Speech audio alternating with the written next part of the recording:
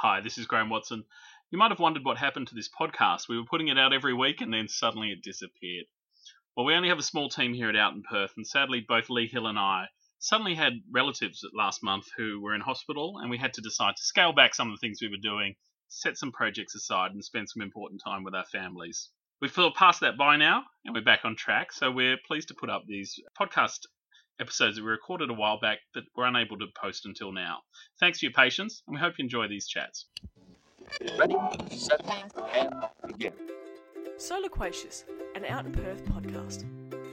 Welcome to So Loquacious, a podcast from Out in Perth magazine. So Loquacious is where we discuss everything from politics to pop music, activism to art, and all from an LGBTIQ plus point of view. My name's Lee Hill, and each week I'm joined by my colleague Graham and a special guest. Hi.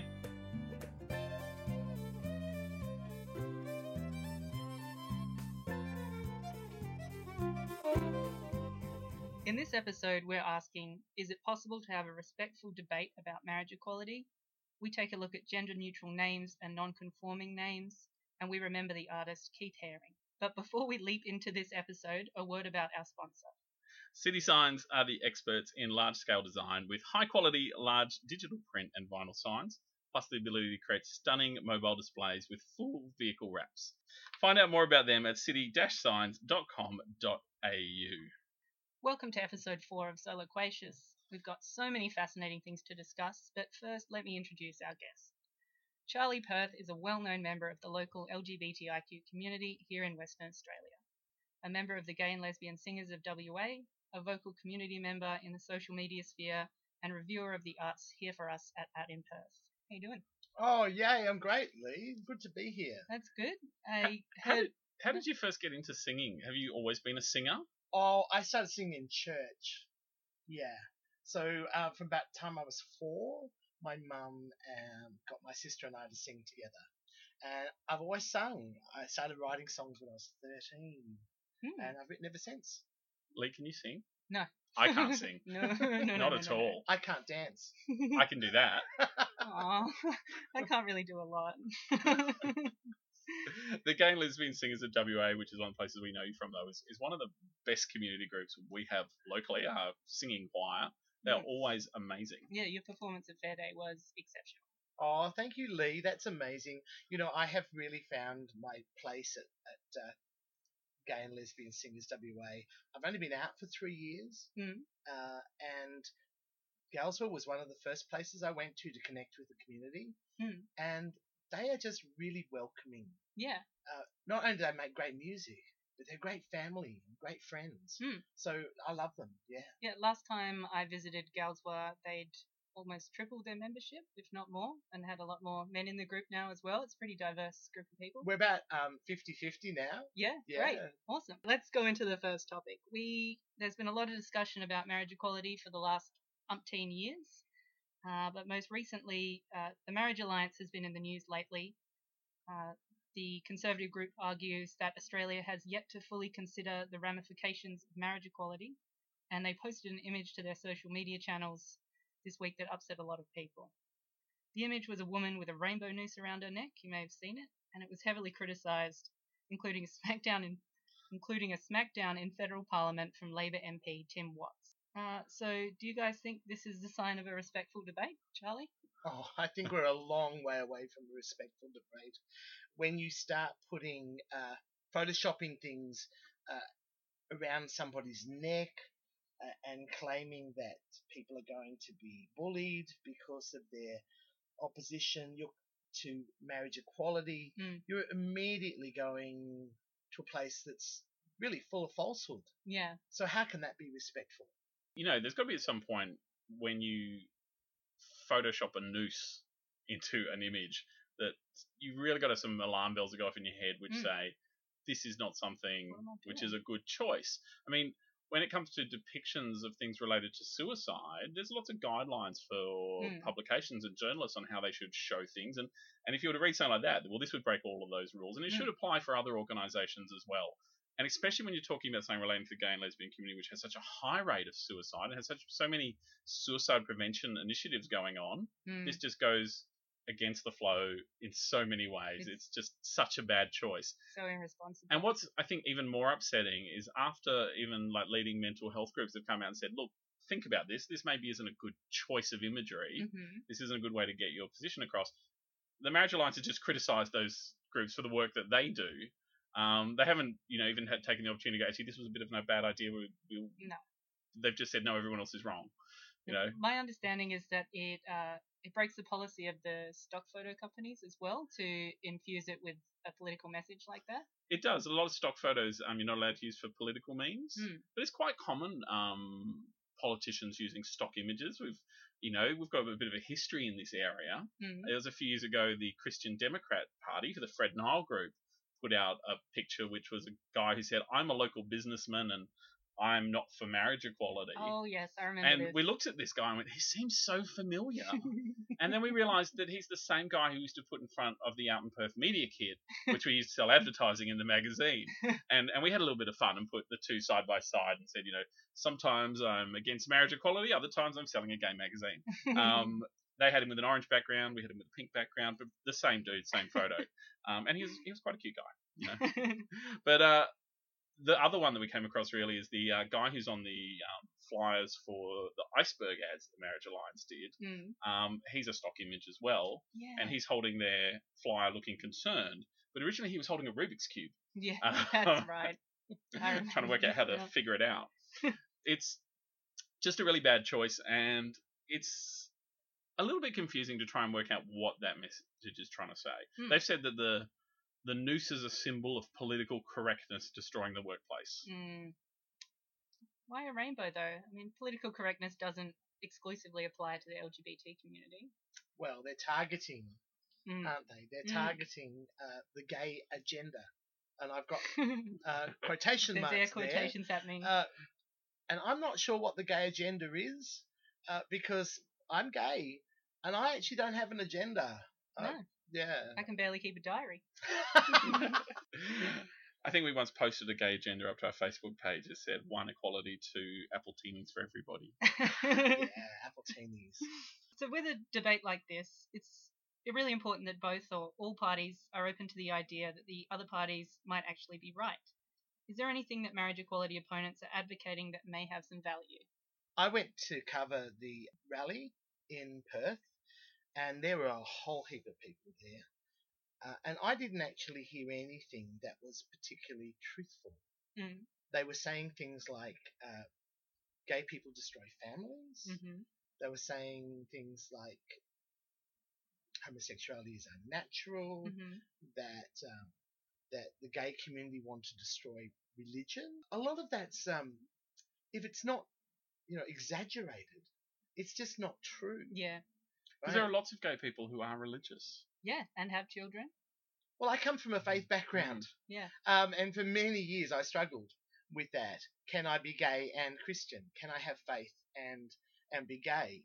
And I'm still struggling with that because I see so many Christians either being silent in support of equal marriage, equal rights, right, or coming out and lying through their teeth about the kinds of things that marriage equality would cause. Right. And so I'm really struggling with my faith. And I still have a faith. There was an ad from people from Marriage Equality today. I saw a video, and one of the guys, the head of Marriage Equality, who is an ex-Pentecostal pastor, was saying, "Speak up, please, Christians, because we know for a fact that there are Christian groups who don't believe what ACL are preaching. Yeah. Right? Who don't support ACL, and yet they're silent. And the silence, well, it's deafening." But it's quite funny because a lot of these groups who are opposed to marriage equality say that if you speak out, you'll be bullied and you'll be silenced. I mean, this is what the rainbow noose imagery was arguing. Sounds like bullying to but me. at the same time, when Christians stand up and say, actually, I'm a Christian, I support marriage equality, I don't have a problem with it, they get told they're not real Christians, that they're not following the doctrine of the church, which is exactly the same thing, which is like, hang on, you're doing the thing you are advocating not to happen in another space. I actually think, though, that there are some shared values that people who are concerned about marriage equality hold in high regard, that we too may actually hold, and we have a common ground, but sometimes we don't recognize it. When we talk about family stability, well, actually, gay couples who have families, who have children, being married would increase that stability. If we talk about good parenting, raising children well, that's a shared value, because everyone who has children wants to raise them well. It's when you get underneath that, then we get into a different territory. We start to get into what can sometimes be some quite homophobic beliefs. But if we really believe in stability of families, of making relationships more stable, of children feeling comfortable their parents are going to be around, they're going to be together, then actually we're talking about the same thing, but we seem to be arguing about it. And that seems to be the conversation that we don't get to. Yeah, there doesn't seem to be much middle ground, or a lot of people standing on the middle ground in this debate. They don't want to be in the middle. Or maybe that's what this debate about, is the people in the middle ground trying to say, come my way or go the other way. Like, is it just a big tug of war of those people who haven't made a decision about this? And it's really funny when we talk about the silent majority, the Marriage Alliance say they are the voice of the silent majority, which I think is strange because they don't say much. The somewhat silent voice of the silent majority. They're notorious for turning down all the interview requests they get sent from anybody. Is there really this big group of people in Australia who are undecided on this issue, who are unaware of it? I don't think they actually exist. No. We're 10 plus years into this debate. Yeah. We do read international newspapers. We've seen the debate go on in other countries. We're having this debate in our country for a long time. If there is this large silent majority, they're pretty well hidden. Yeah. Everybody's got an opinion on everything anyway, right? Well, if they haven't spoken up by now, maybe they just don't care. Yeah. I don't think it's fear. fear. Don't care. Do you guys think there's a threat of this getting worse before it gets better in terms of public discourse on the subject? I'm concerned for the children of whose families are gay. Right? I'm concerned for children who's got a gay dad. Yeah. Right? My daughters have a gay dad. Right? I have 2 grown-up daughters, and I'm immensely proud of them. Yeah. But I don't want them to hear that dad's broken or he's depressed or he's going to kill himself. Or, all those kinds of things. I want my kids to be proud of who I am, and I think I did a bloody good job. Yeah. You should bringing be up my children. Absolutely. They're great kids. I love them. Yeah. And at the same time, some of the best families I've seen, right, have been LGBT families. My best mate James, his brother Sam, have 2 mums. Both of them have 2 mums, right? And they are the most level-headed kids that you could possibly hope to meet. Yeah. And their mums, well, they're just great. I wish I had a mum like their mums. And this is so similar to what Graham was just saying about family stability and shared values of both sides of this debate. There also seems to be I don't know if an ignorance or a blind spot when we talk about families. This idea that families are parents and children and no other relatives are involved in that. Yeah. Because I always love the quote that the Irish health minister made during the debate in Ireland. He said, yes, gay and lesbian people are a minority, but when you take into account our mums and our dads and our brothers and our sisters and our uncles and our cousins and our nieces and our nephews, who are all part of our family, we're the majority, And I think we forget that families are big, I have a very small family, but it still has nieces and nephews and, all sorts of people who I see every week. Yeah. We don't live in these little bubbles. No. It's this very storybook sort of idea of a nuclear family. And that's normal for everybody. Everybody's got a different formation of family, whether everybody in the family is cisgender, heterosexual, or not. Well, I think that idea of a nuclear family with mum, dad, 2 kids, no aunts, no uncles, no grandparents, no nephews, nieces, aunts, uncles, that would be the minority. Yeah, absolutely it would. I'm also concerned for the kids of single-parent households, because the message that ACL is saying is that a family needs a mum and a dad. And there are so many families where they just have a mum or just a dad, right? And, that's not because people are gay. It's because relationships are tenuous and break up and move around.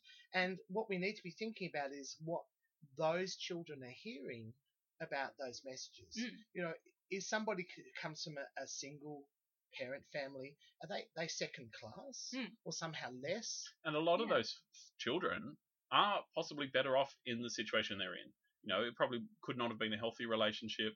There are many reasons relationships break down. And a lot of those children in single parent families, in some cases, might be better off for it. Might be safer. Yeah. Absolutely. I would hate. My parents got divorced when I was quite young, and they've always been separate entities to me. But they've gone on and formed their own new families, and I've been a part of both of them, and it's been very enriching to have both. When my mum had another child, he's 7 years my junior, and I would hate to think he was growing up in a time where this debate's going on, where the general public is saying that I'm less a child because his parents are still together and mine aren't. That's nonsense. I don't think people who spout this kind of wording really think about who they're talking to. No, of course not.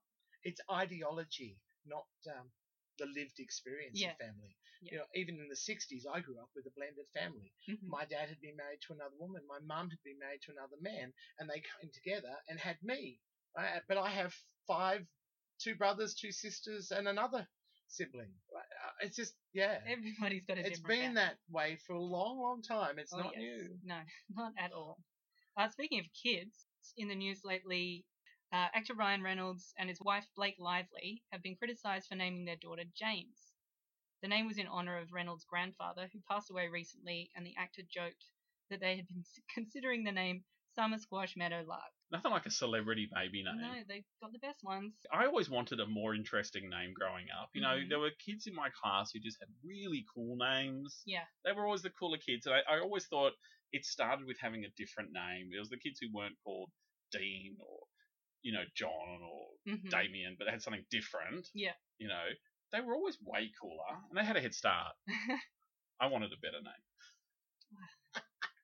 But Lee, you have a name which sometimes people confuse. I do. People sometimes think because your name's spelled Leigh that you're a girl. Well, that could be for a lot of other reasons as well. The biggest problem with my name was people pronouncing it leg or league.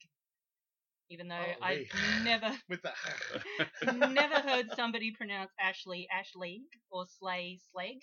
So I don't know what their excuse is. That's bizarre, isn't it? Very strange. Yes. My nephew and his wife had a daughter recently. I was campaigning very hard for her to be named Graham. It's not my fault she turned out to be a girl. And I had an email sent to me where I was addressed as Gramer, which I thought was a lovely feminine twist on Graham. Yeah. Maybe a typo, but I forwarded on as for consideration. But my new great niece is called Jordan. But there has been a lot of discussion with advocacy groups for giving children gender-neutral names just so that they can make their own decisions as they age. And so the argument is in case your child grows up to be transgender, you should give them a name that is easily adaptable to begin with. Yeah. And I think, well, isn't it just, really we should just be accepting that there are transgender people. Yeah. And maybe they could just accept the fact that people change their name. Yeah, I don't think it's about specifically being concerned about having a transgender child. I think it's about just dispelling that gender binary in general and trying to make all worm names it out. Gender neutral. I mean, I got one anyway, so it doesn't matter to me. Yeah, well Jordan's So do you, a Charlie? gender neutral name. Yeah. Me? Charlie. Plenty of female Yeah, there's Charlies. Charlies. There's girl Charlies and boy Charlies. Yeah. And look, I'm not sure which one I am. To be honest, some days I'm boy, sometimes I'm girl. You don't have to. I think fine. that's the point. I always think of John Wayne though. He was Marion. That's right. Yes. Why am I laughing at that? It goes against everything I believe. It just doesn't go against the image of John Wayne though.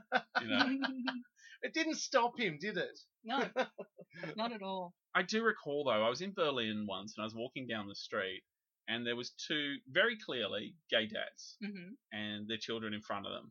And one of the children ran a little bit far ahead and one of the dads called out and said, "Stop now, Galveston."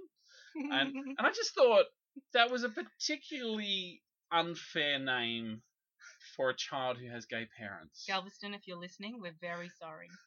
Is that where he was conceived? I think it was an Edward II reference. Where he was born? So, rumoured that Galveston was Edward II's lover. Oh. So, a character in gay history. It gets better. But I just, I did cringe a little. Yeah. I did feel sorry for the child. Yeah. I thought, also I wondered what he was going to shorten it to when he was older. A friend of mine and I used to pore over the birthing announcements in the newspapers looking for the best names we could find. And I think my personal favourite would have to be Tequila for a girl, spelled Tekallah. Tequila. Oh, I find the Tequila. spellings terrible. Mm. Oh, it's hard. Mm-hmm. Yeah, it's difficult. It's beautiful. Spellings. That's the Australiana I live for. There is a thing in for artists of actually like claiming their name, like Mozart saying he's Amadeus. Mm-hmm. Of saying declaring yourself as a person, which I think a friend of mine who is trans, when he said, okay, I'm transgender, I'm becoming a boy, he picked a name, but a few years on felt that name wasn't fitting anymore and picked a better one. Yeah. And I kind of like that idea. Yeah. That I don't know, maybe every 5 years you could just say, hey, I feel like a bit of a refresh, a bit of an extra oomph in my life. I Why don't not? feel like I'm this person anymore. Yeah. Just choose a new one. That's interesting you say that, Graham, because I'm part of the men's community, and we do men's work. Sit around in circles and talk about men feelings and stuff like that. Mm-hmm. And one of the things, the elements of men's work is the choice of an animal name or a spirit name. I'm a Like pelican. in Scouts. Yeah. So when I first What is your spirit animal? when I first did it, I was Penguin in the Slipstream. Okay. Right. That's beautiful. Which is a great name, and there's a part of me that's still Penguin in the Slipstream. But as I got on, and particularly when I came out, because that was part of my journey, I changed it, and now I'm Silverback Unbound, right? Which Even I better. love. Very I love fitting. that. Very For fitting. many years the cage was unlocked, Mm-hmm. and I didn't realize I could open the door, and now, and that animal name represents me opening the door and coming out and being free. Yeah. So If- it helped you find a sense of community as well as a sense of self. Absolutely, it That's does. It very describes powerful. who I am inside, the core of who I am. My spirit animal is definitely a pelican. Yeah. It is because it comes from, I don't know, growing up. I grew up in South Australia where Storm Boy Mhm. was filmed just down the road from where I grew up, and I went to Adelaide Zoo and saw the pelicans from Storm Boy, and they've always been. I just love pelicans. Yeah. Like I will, when you see them on like light poles as you're driving down the freeway, Mhm. that's where I'm going to crash my car because I'm looking at them. I'm just obsessed looking at. Anytime I see a pelican, I'm completely obsessed. Yep. Lee, what would your spirit animal be? You ever been to a friend's house where they have a cat that just doesn't let you touch it? That's me. You're a grumpy cat. I wouldn't say grumpy. Don't Like touch my me, cat. cat.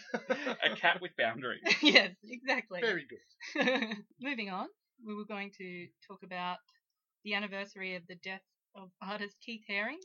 Keith died in 1990. What do you guys know about his work?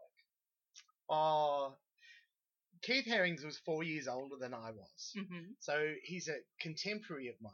Right. And if he was still alive, I'd love to talk to him because when I first saw his work, it was like, oh my goodness, that's actually street. That's real. Yeah. That's it's not up in the rarefied, art galleries. It's something I could possibly own. Yeah. Or belong to. To me, Keith Haring was that guy Mm-hmm. that I could be Yeah. if I wanted to. If I was a visual artist, then I could be Keith Haring. Right. I first came across his work. It was in a British magazine. It might have been Sky. It might have been The Face, one of those popular 90s or late 80s British magazines. And it was actually a picture he did of Madonna, who was a friend of his. Mm-hmm. And there'd been the whole controversy when the Penthouse photos came out of her. She'd done a photo shoot when she was a student. Like erotica times? Or? No, way before that. Okay. So actually, 1985, prior fame in the late 70s, Madonna had done a photo shoot as an artist model, and had done a nude photo shoot. Right. And then once she became famous, they appeared in Penthouse and Playboy magazine. As Someone sold these old photos, and came out just before Live Aid was on in 1985. And he's taken the cover of, I think, the New York Post. And he's taken the front page, which had Madonna on it, with this scandal. And it's really funny to think that that's a Madonna scandal, Yeah. because the Especially ones these we've days. had since Yeah. make this seem such a nothing. Mm. And it really wasn't. But at the time, it was just, is this her career over? Yeah. People are going to see her breasts. So And he made this painting, which he sort of painted over it. yeah. And he did his artwork over it, and it was used as the artwork in this interview, which I can't remember if it was with him or it was with her, but I ripped it out and I put it up on my wall in my bedroom, and it was there for like the next 5 years. Mm. Blue tack to the wall, and that's where I first came across him. But his artwork, done with organisations like ACT UP, his sort of AIDS awareness artwork he did, is still with us. He's still seeing it all the time. You see it recreated and reposted, and really left a very powerful message. I just doing some research on Keith leading up to this podcast. Some of his work is like very heavily based in pop art. It just had this immense sense of nostalgia, and I actually wasn't sure if I'd actually seen the work before or not. It reminded me of kids' TV when I was growing up. It reminded me of animation.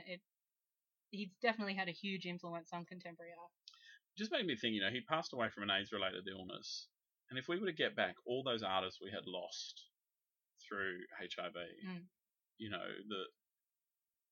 it's just when you stop and you think about it, and then you think about all the people in the world who have passed away from HIV-related illnesses, you just get lost in that well of sorrow. Yeah. Because so many amazingly talented people, and how many people have passed away from HIV who didn't get to show their talents, who didn't get to become famous, like Keith Haring or Freddie Mercury, or just the plethora of amazing people who we've lost to that disease. I'm sure for many of them, they're living with HIV, and whether it evolved into AIDS or not, inspired their art in a lot of ways. Well, for Keith Haring, absolutely. Yeah. It was his HIV became very central to his work, and if you go out and look at some of the murals he did, which paint on walls, and hopefully a lot of them are still there today, and haven't been painted over or graffiti. He put a lot of really big messages out there.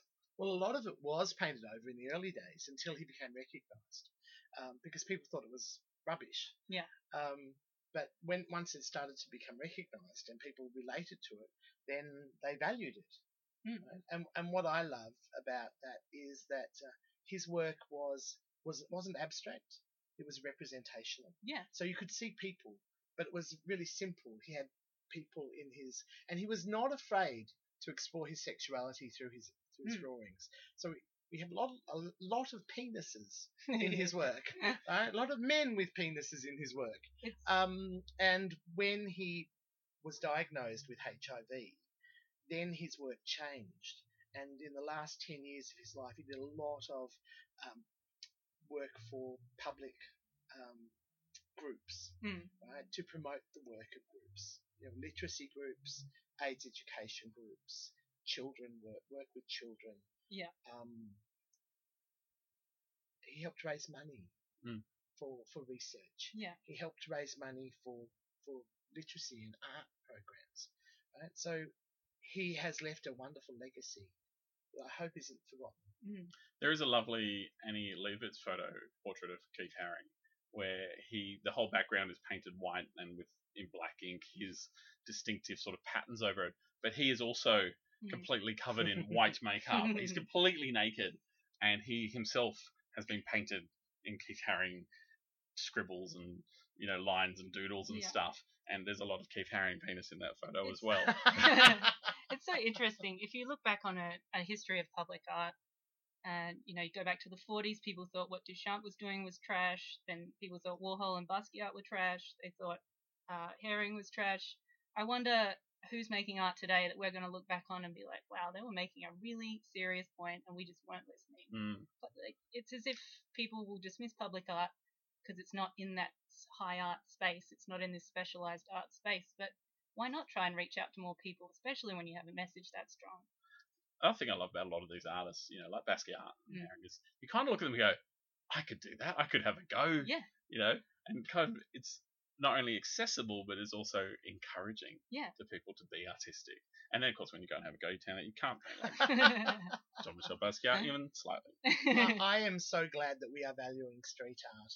There was an example of a mural artist who was painted over in Perth just recently.